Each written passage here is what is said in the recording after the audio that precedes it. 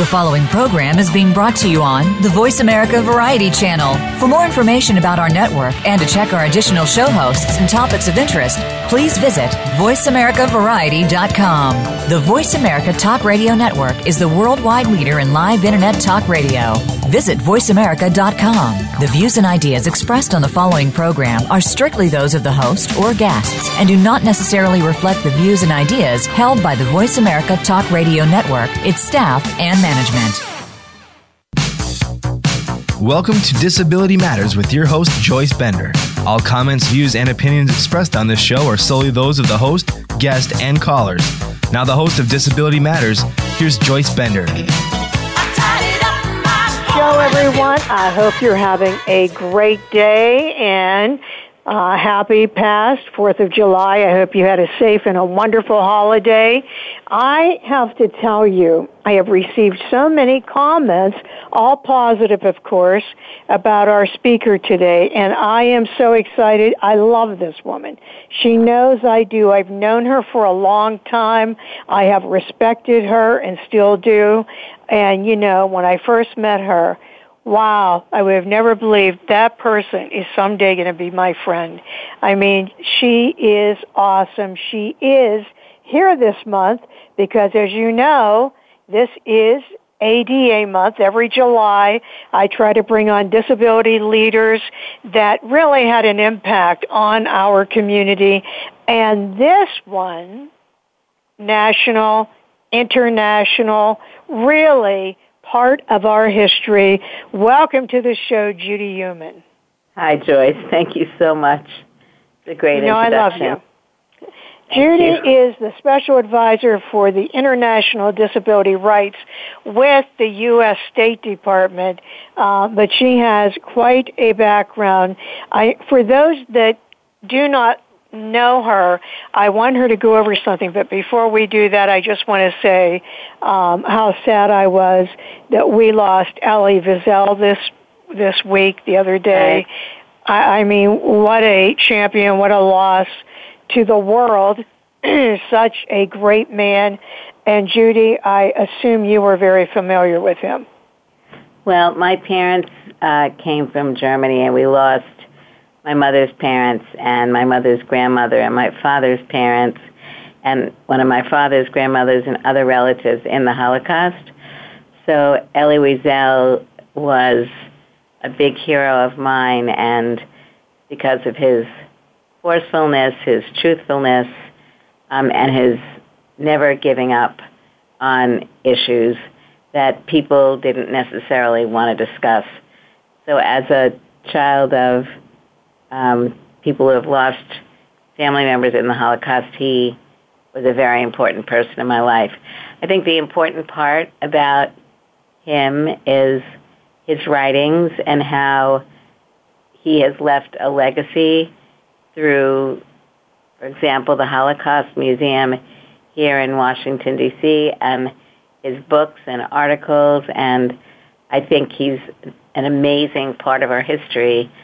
And for people who are listening who maybe didn't know who he was, he wrote a book called Night, N-I-G-H-T, and I think it would be a really wonderful book for people to read. It's not a difficult read, although it's a very emotional and complex read. May I say, that is one of the most powerful books I have read. And in honor of him, I read it again the other day. And you know what? It's even more riveting when you read it again. But he survived the Holocaust at Auschwitz. I mean, it's just such a powerful, emotional, as you said, story. But boy, when I read it, it really brings home how absolutely horrible this was. You know, what human beings did to other human beings. And I, too, would highly recommend that you read that book by Elie Wiesel. Night is just an awesome book. So, you know, once again, I just wanted to pay tribute to him for a couple of moments because Nobel Peace Prize winner, just such a great man and such a humanitarian. And Judy, you know, a lot of people listening really don't realize what you've gone through. I always say there are people that know Judy as Judy Heumann today, you know, very accomplished, works at the State Department, worked at the Department of Education, so many things you've done. But I wonder if you would mind sharing for our listeners what it was like for you growing up as a child, with a disability, and what you went through at school. I'd be glad to do that, but I was just going to say, you spell Elie Wiesel's name. His first name is E-L-I-E, and his last name was Wiesel, W-I-E, S as in Sam, E-L, Elie Wiesel. So the audience that's listening today, I'm sure, is composed of a broad swath of people. And so let me say that I'm 68 and a half years old. And I had polio. I was born in 1947, and I had polio in 1949.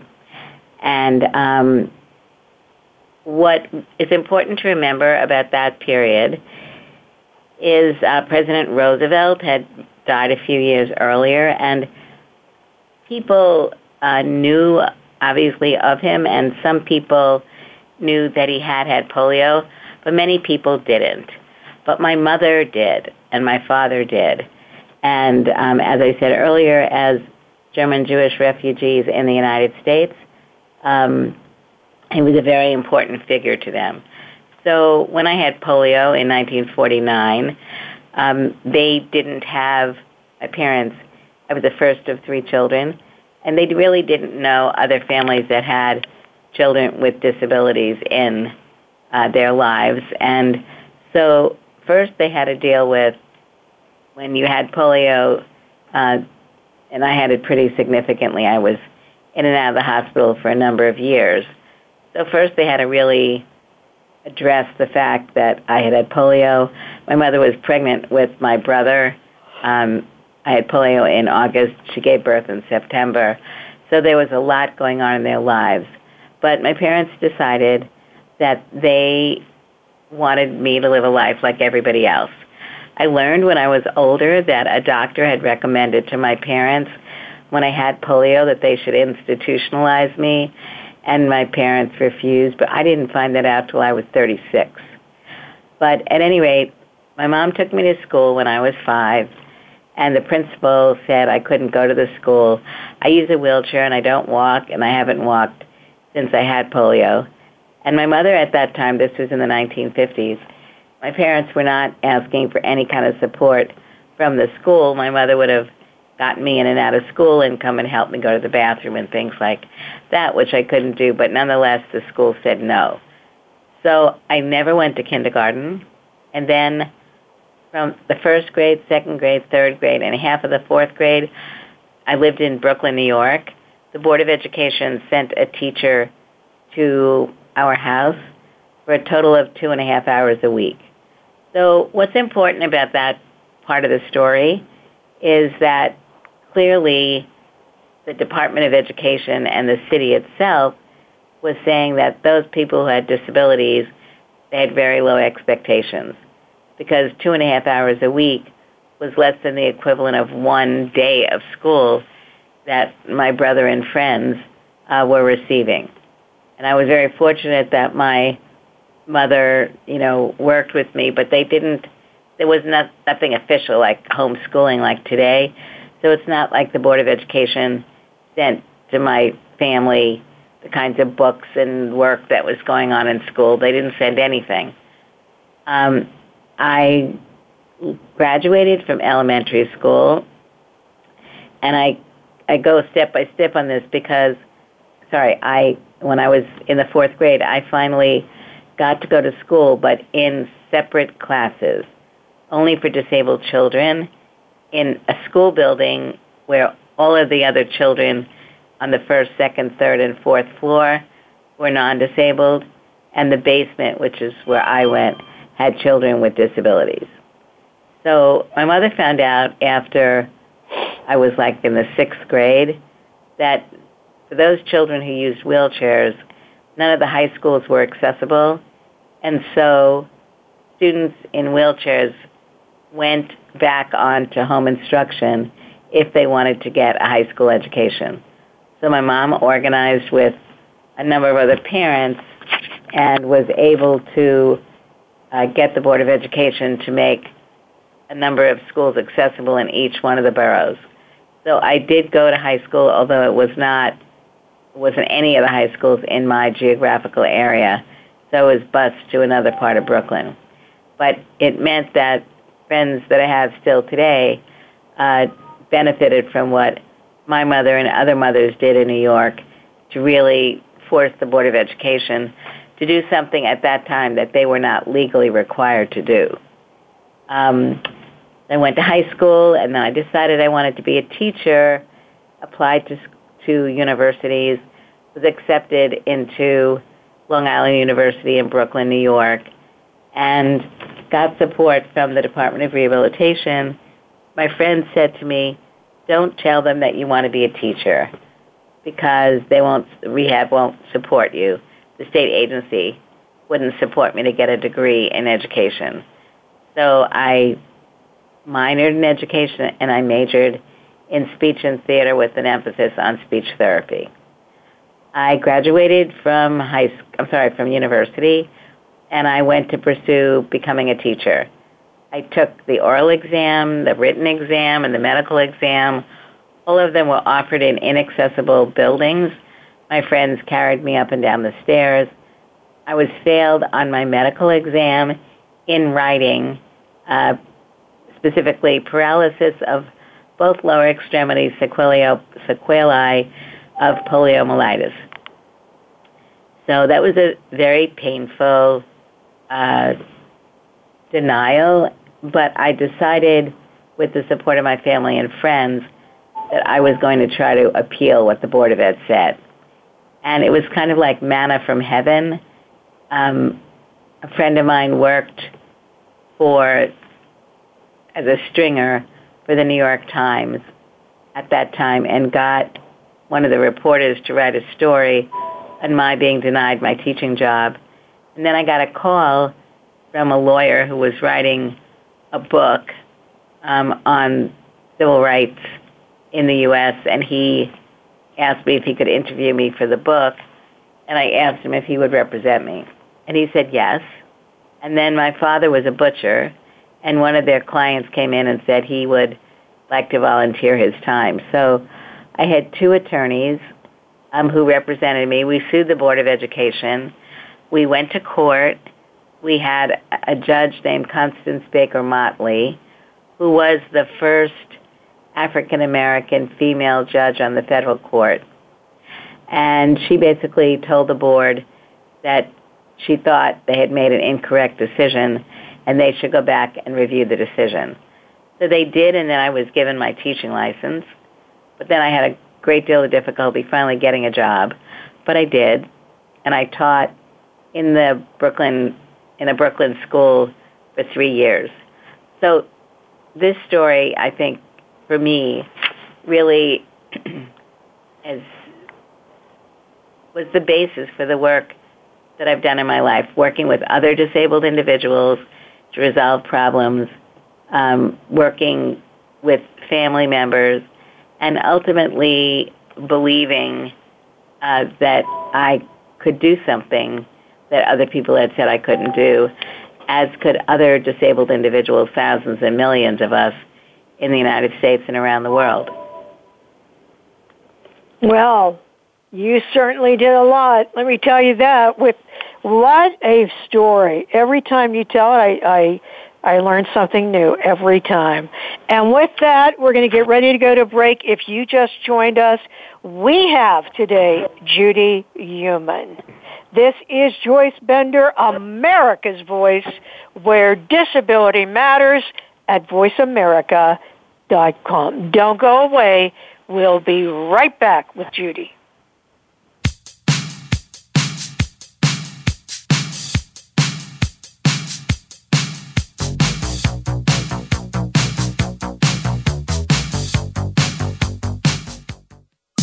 Streaming live, the leader in Internet talk radio. VoiceAmerica.com. Since 1985, Bender Consulting Services has served as a national leader in advancing employment of people with disabilities, including veterans with disabilities, with private sector companies and federal government agencies. Bender assists customers with achieving their diversity and workforce inclusion initiatives by tapping into a talent pool of individuals seeking professional positions, including those in the STEM fields. In addition, Bender services include disability employment consulting, training and technology accessibility through their high-test line of service. For more information, please visit www.benderconsult.com.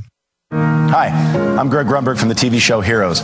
One of my personal heroes is my son, who, like more than 3 million Americans, has epilepsy. When someone with epilepsy is having a seizure, their brain is temporarily producing more electricity than their body can handle. They can shake or stare or fall down. They can also even briefly lose consciousness. If you see someone having a seizure, please make sure they're comfortable and safe. And within a few minutes or less, the electrical overload will stop and they will be okay. To learn more, visit epilepsyfoundation.org. Thank you. Get the news on our shows and other happenings by following us on Twitter. Find us at VoiceAmericaTRN or twitter.com/VoiceAmericaTRN. If you have a question or comment, call in toll free at 1-866-472-5788. Now, please welcome back the host of Disability Matters. Here's Joyce Bender. Hey, welcome back, everyone. We're talking to Judith Heumann, Special Advisor for International Disability Rights for the U.S. State Department.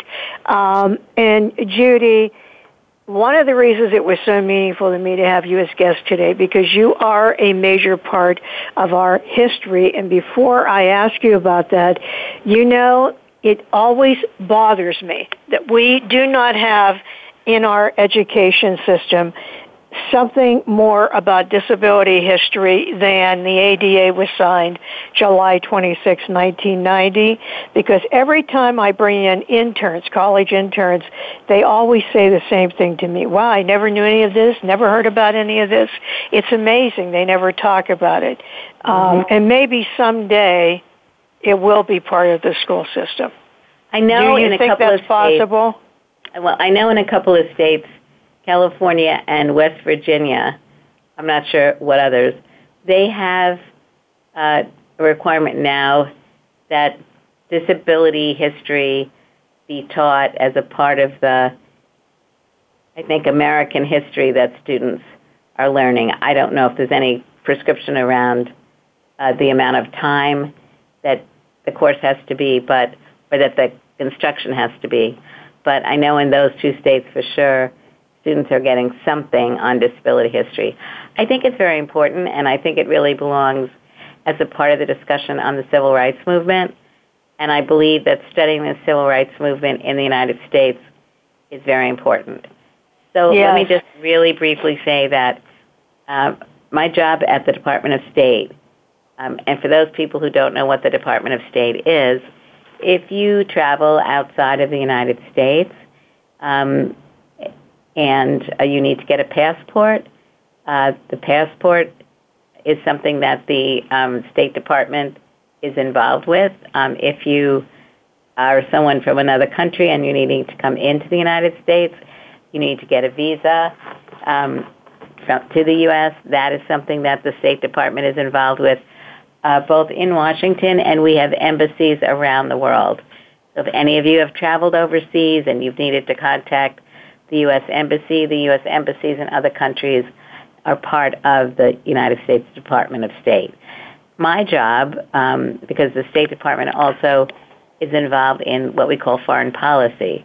So Secretary Kerry is the President Obama's appointee, and he is the one who leads the State Department, and he travels all over the world, meeting with leaders around the world, negotiating issues around peace and in conflict. And he's also the supporter, as is President Obama, on the inclusion of disability in our foreign policy and diplomatic work. So as a disabled person with a small staff here at the Department of State, we work to educate people who work in Washington and our embassies around the world, encouraging them to talk to disabled people in their countries, to learn about what their problems are, and to look at how the State Department can work with governments and civil society and the business community to help remove barriers and create greater opportunities for disabled people around the world. Well, you are a big part of our disability history. And I wonder if you would share, when I think about you in our history, I think about independent living centers. And I want everyone listening, you've got to know Judith Heumann was this history of the independent living centers. And if you haven't read the book, No Pity, you're really missing out, because that's when I first read about Judy and what she did at Berkeley and about that sit-in. So how about if you share that history with our listeners, and then we got to figure out how to get, as Mark Bristow said to me one day, these podcasts somehow to different schools. So go ahead, Judy. So basically, in the 1960s, I know for some of you this is like old history, but what we saw going on in the United States at that time were people like myself and thousands of other disabled individuals who had graduated from high school and wanted to go to college, and students who had more significant disabilities.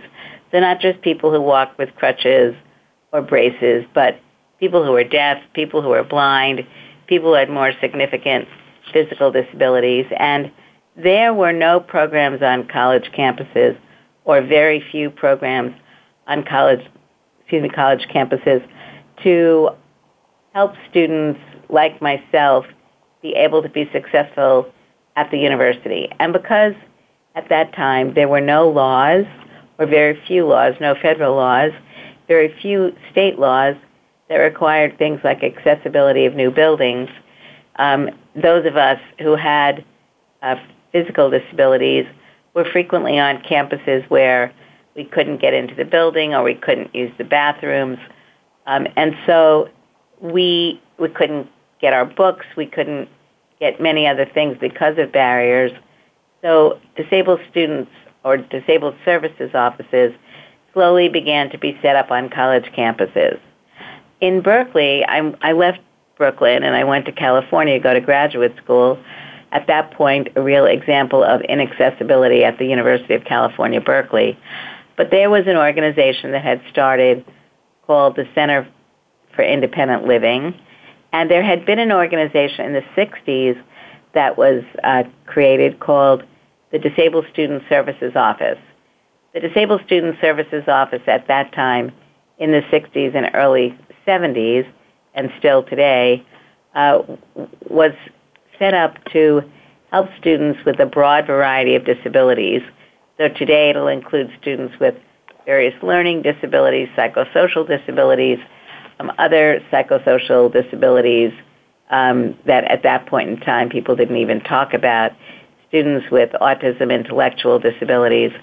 That time the schools were basically focusing on students with physical and sensory disabilities. And the program in Berkeley was very successful for students. And so people who lived in the community who were not students wanted to get some of the benefit. Because, for example, the Berkeley Disabled Student Service Office had wheelchair repair, and there was not a wheelchair repair program in the community. And so it was important for people to be able to get their wheelchairs fixed. Also, they helped people find places to live in the community off campus. There was no such service for non-students. So when the Berkeley CIL started in 1972, it was really focusing on working with some students who had graduated with disabilities and others who wanted greater opportunities. And it was a very powerful organization because it was cross-disability, and it was working with individuals who were young through seniors, and we had very little money, And we were very strong advocates. We really believed that it was time to change the medical model, and it was time to help disabled people gain our voices and begin to demand more from society overall. City government, county government, state government, federal government, universities, public schools, employers. So the first center started in 1993, and then a gentleman by the name of Ed Roberts, who I'm sure some of you have heard about, and I know that Joyce has mentioned in the past. Ed was the first director of the CIL in Berkeley. He then left and became the director of a state agency in California. And this agency that he worked for had responsibility, the Rehabilitation Services Administration, for employment of disabled people. And he used money from the federal government and state government to set up an additional 9 centers for independent living. So what was important about this? What was important is that the state director in Massachusetts, the state director in Michigan, saw these programs with Ed as very important. Empowering disabled individuals, providing employment for disabled people, looking at setting up opportunities for disabled individuals with a broad array of disabilities to become self-respecting individuals who wanted the same opportunities as others. In 1978, the National Council on Independent Living was formed, and today, the National Council on Independent Living, which is based in Washington, it's an umbrella for more than 700 centers for independent living. And the Berkeley Center and work that I've done and many others has really helped spawn centers around the world. The Japanese now have 150 centers, which again are these community-based, non-residential advocacy organizations that do services. And we're seeing these centers for independent living in many countries in Asia. In Europe, there's a European network on independent living. There's also a similar set of 26 centers for independent living in Canada. There are a few that are starting in Africa, Central America, and in Latin America. So these organizations, you can find out more about them. Just go online and look for the National Council on Independent Living. You can identify the center that's near where you are and check them out if you or a family member might wish to learn more about what they're doing. But they really, in my view, have been, the centers have been the backbone of much of the progressive work that's gone on in the United States with laws like Section 504 and the Americans with Disabilities Act. Yes, and still today fighting for rights, for example, with people in nursing homes or just trying to have people have their own independent living. So, yes, I agree with you. When you first came on, I'm sorry, go ahead. A year. No, they serve thousands and thousands and thousands of disabled people a year. Nickel, ncil.org. Right. As Judy said, if you need help, ncil.org. Kelly Buckland, great guy, is the executive director. And I always tell families, if you need help, that's where to go. And Judy, I wanted to just say, if you go on their website, it'll give you broken down by state the centers. Sorry, Joyce. No, that's all right. Judy, when you first came on, you were talking about the State Department.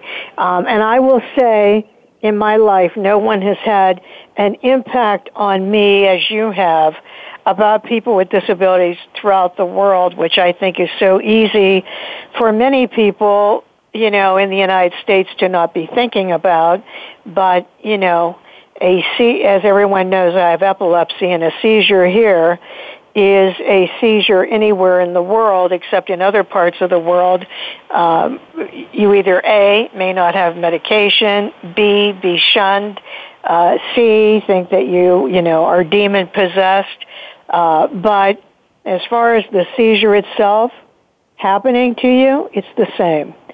So, Judy, I wanted you to talk for a few minutes. Your opinion. What do you think at the U.S. State Department, how important do you think it is for you to work on this international basis for people with disabilities?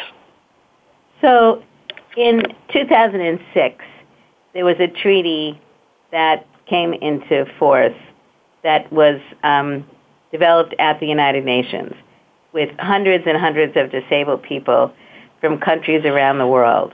It was modeled on the Americans with Disabilities Act. There are approximately 1 billion people with disabilities in the world, at least 15%, and 80% of those people live in developing countries. The State Department, as I mentioned earlier, has embassies in most countries around the world.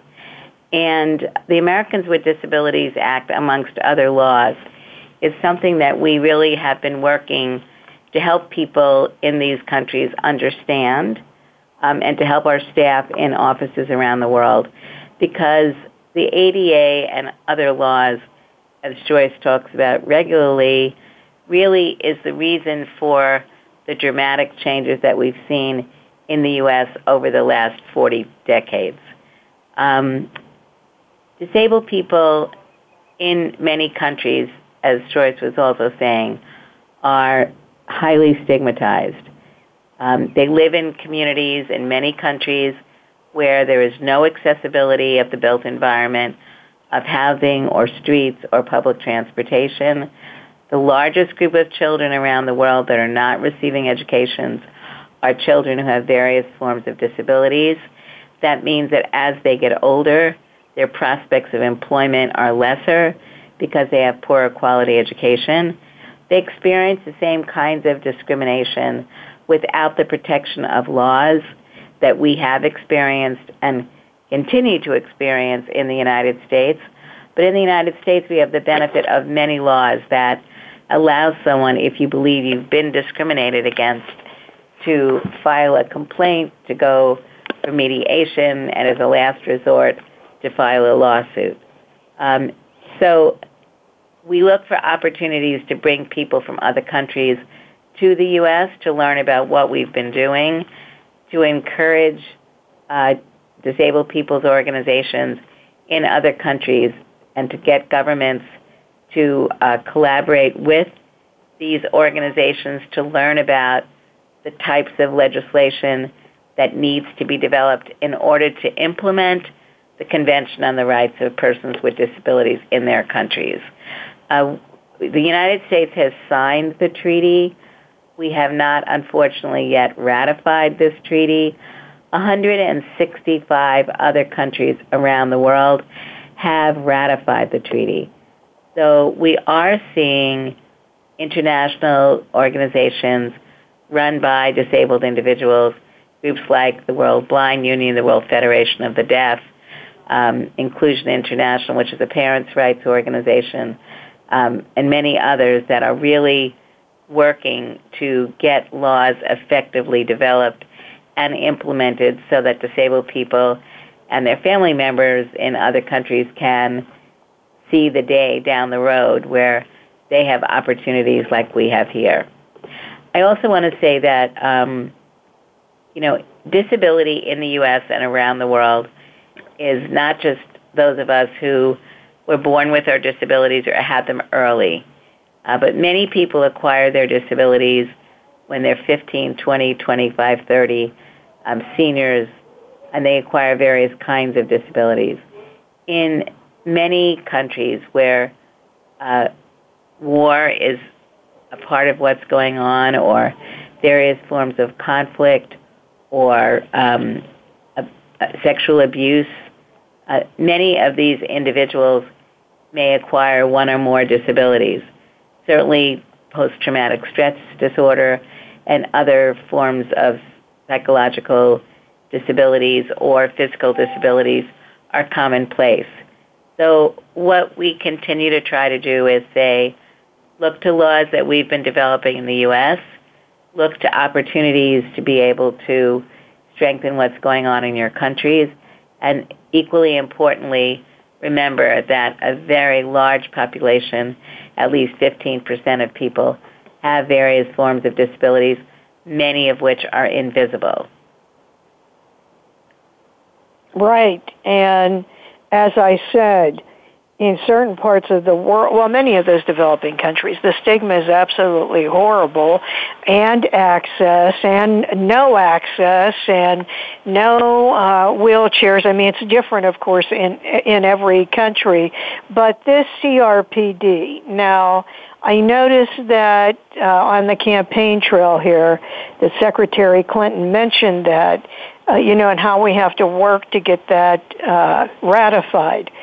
If it was ratified, which God knows, I don't know why it isn't, but once that happens, what will that do? What will that do for, what will we be able to do to help people throughout the world? Ratification would be a sign of leadership on the part of the U.S. It would allow the U.S. to be able to come in as an equal player with these other 165 countries that have already ratified. It would allow us to more forthrightly say to other governments, look, you've ratified, but you need to pass laws. Enforcement is critically important. You're not doing enforcement. It puts us in a different position. For the person in the United States, U.S. engagement as a country that ratified can also be working in a way that helps remove barriers so that individuals who wish to travel abroad, study abroad, work abroad, will have greater opportunities to be able to do that. The voice of the U.S. is certainly a part of what's going on internationally, but our voice is, quite frankly, weakened by the fact that we haven't ratified. Every time I travel to another country, people are asking the question, why have we not ratified? I continue to say that President Obama and Secretary Kerry and the administration are very committed to ratification, and that we hope that ratification will come sometime in the near future. But it would be a very important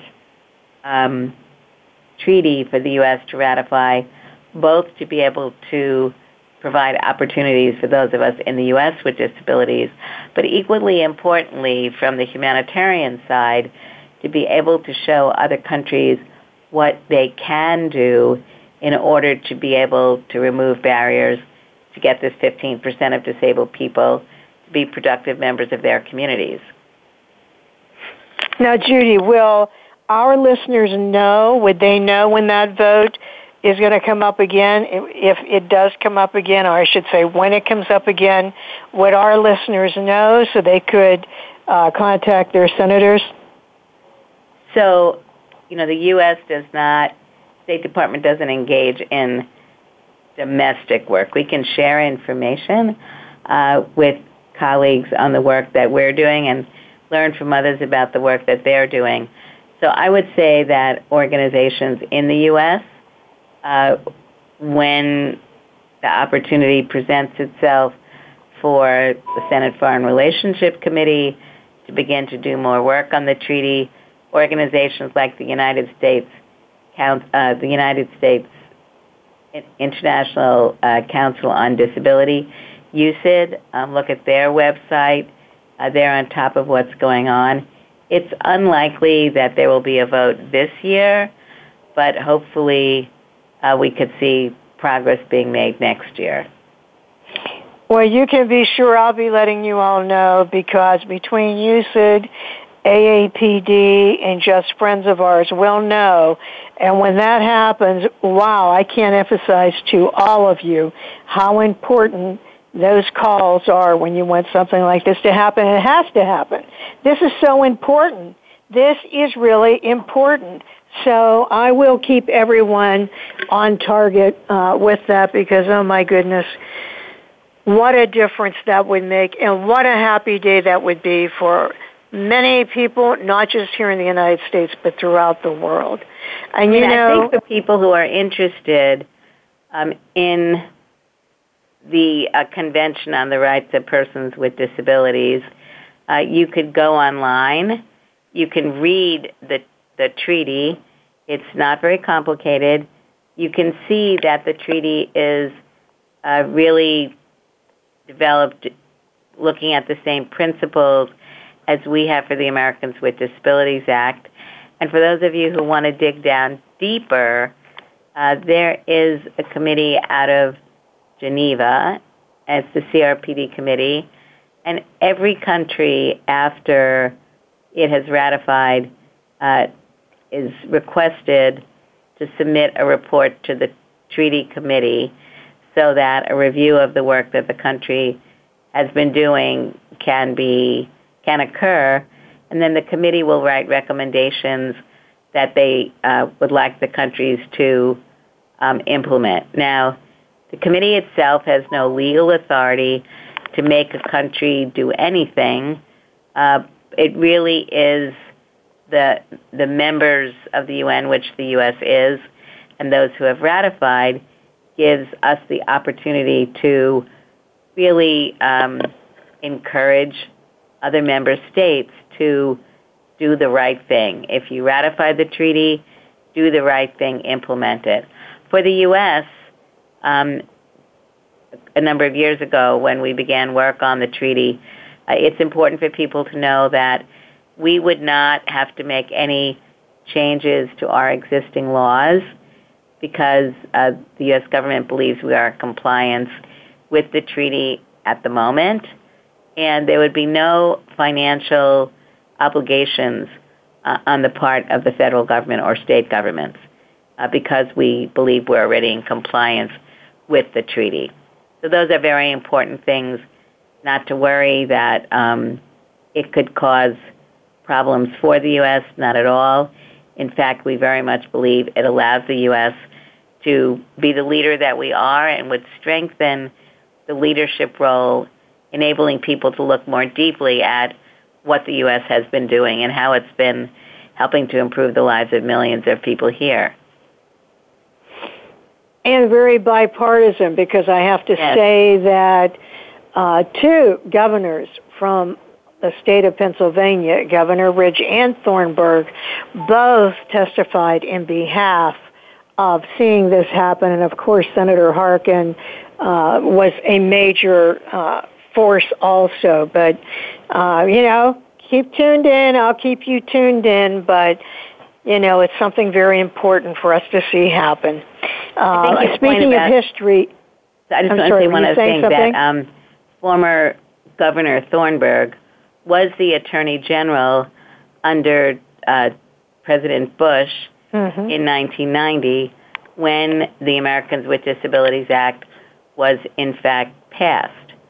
And so, and former Governor Thornburg, who then became the Attorney General, has, as Joyce said, been very engaged and spoken from the beginning of the discussions on the treaty about the importance of the U.S. maintaining what he calls the gold standard, the ADA as the gold standard, and working with other governments and civil societies around the country to help them learn about the gold standard, the Americans with Disabilities Act. Yeah, and I know he's talked to me about it. I know he is very passionate about that, so as are so many others. And as a child with a disability, he has lived and breathed fighting for the rights of people with disabilities, as has his wife, Jenny. They are just wonderful, wonderful people. And I know they and the whole disability community were so excited last year celebrating the 25th anniversary of the signing of the ADA. And it was a great celebration, but it's not the end. I mean, we have the next 25 years now and beyond to be working and moving forward. And someone actually asked me this question. They were a leader in the disability community, and it was that, there was such great momentum of everyone working together as we move forward with this celebration. Celebration's over now, but we've got to keep that momentum moving. What do you think? What do you think we could do to make that happen?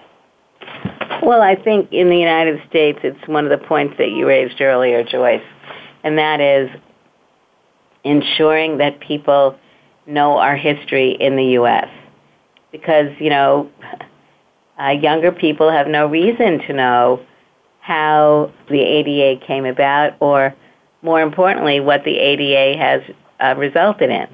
People just think that accessible buses and accessible trains and bathrooms in buildings and accessible buildings and braille signage and sign language interpreting and captioning and audio description, people think that this has always been there.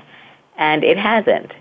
And it's because, first of all, disabled people have worked really hard to get these changes made. And also it's important that people know about this so that they can continue to advocate for changes. When you think about social media and the technologies that are available today and that are continually changing, people need to understand that these technologies can be made accessible, must be made accessible, and that people, particularly younger people, not only disabled people, but younger non-disabled people, need to be knowledgeable about and keep working to ensure that as our country and the world evolves, that disabled people are not left out. Right. Yeah, that is so true, though. As I've said this before, we have to do something about this understanding of our history and keep passing it on, because when I go do volunteer work for high school students with disabilities and talk about any of this, they have no idea what I'm talking about. So I'm going to follow up actually on those states that you mentioned, because I feel very strongly about this. And we just got to keep pushing it. We've got to keep pushing it. You mentioned about young people. What message do you have for them, for youth with disabilities? Because we have a large listening audience of youth with disabilities, and in the summer it's very large because of school being out. So what message do you have for them? I think you need to dream your dreams. I think you need to work to achieve your dreams. Study as hard as you can in school, but I also think it's important to reach out and look for programs in your communities that you can volunteer with, that you can get mentors from. Going back to organizations like the Centers for Independent Living, learning about them, what they're doing. Many of them have programs for youth, but looking at what your area of interest is. So, if you're interested in science, or you're interested in information technology, or you're interested in ecology, look for opportunities to learn more. If you're in a religious organization, speak to your rabbi, your minister, your imam, whoever it may be, to tell them you're trying to do more, you need more opportunities. Would they please help you identify someone in the community who could help you learn more? Look at things like the Chamber of Commerce's in your local communities. See if they have a project that is working with youth, and tell them that as a disabled youth you'd like to be involved. Look at what your brothers and sisters and your friends are doing, and there's no reason you can't be doing the same. If you're 16 or older and you have an IEP, the law requires that doing what we call transition planning must start to happen in school by 16. Some states it's 14. But I think what's very, very important, like what I was discussing earlier, I wanted to be a teacher. People said I couldn't be a teacher. I wouldn't have become a teacher if I didn't have a couple of things. One, if I hadn't studied hard in school and gotten the grades that I needed to be able to qualify to become a teacher. And two, knowing that this discrimination occurs sometimes against those of us with disabilities, believing in myself, you're believing in yourself strongly enough so that you know there is something you can do and you're going to work to get it. Yeah, that believing in yourself is so powerful. And sometimes, it's just not listening to what other people say, because even in school, sometimes people lower the bar. But it is twofold. It's believing in yourself, but you have to study at the same time. I think, can't have one without the other if you want to move forward. but believing in you, that is so important. Well, Judy, I mean, you're like a great example for everyone. I just got to tell you, I just am so excited to have you on the show every time because I feel like I have an example of great disability rights history right here with me on the phone, in addition to being the wonderful person you are. And you have already done so many things, like you've already talked about some of it, but you've accomplished so much in your life. If you had to think what your greatest accomplishment has been up till now, what would you say that is? I hope it's being a mentor and a colleague to disabled people in the U.S. and around the world, and to never giving up. I don't think there's, like one particular success. I feel, very privileged to be a part of so many aspects of the disability rights movement in the U.S. and internationally. And it really is a humbling experience to see the changes that collectively we are making. At the same time, when I travel around the world and I see the terrible conditions that many disabled people are living in countries around the world because of significant stigma, because governments are not focusing attention on disabled individuals as they should, because countries are poor and many people are not benefiting overall, including disabled people. For me, it's if you believe something is wrong, you need to speak out about it. If you believe something is wrong, you need to fight to make it right. And doing it alone is, in my view, not the way to do it. Doing it in collaboration with other people is always important, and working not just within the disability community, but working with the civil rights communities, the religious communities, the labor unions, and others, because disability cuts across all of our society, rich and poor, middle income. People acquire their disabilities at birth or during work or just something that happens. But we can never give up. And I just saw the movie this weekend, Finding Dory. Mm-hmm. It's a great movie. I loved Finding Nemo. Nemo's in this, and I think this is a great story about a fish with short-term memory loss and how she gets lost from her family and how she doesn't give up and goes through all these excruciating trials and tribulations. And in the end, because of her strength and the ability of people, fish and all, creatures in the ocean, she in fact makes it back to being with her family. And I think it's a great story that is an example of what we all need to do. Yeah, and by the way, that movie is really making millions. It's very popular. So who would think that movie would have something in it that's connection? Isn't that amazing? A lot of disabled characters. So she and, many of the fish, and it's great, actually. That's awesome, because that's good for the people going to see it, especially the young people. Yep, and the older people, I have to say. Well, I'll be going to see it, so I'll let you know. It's an intergenerational film.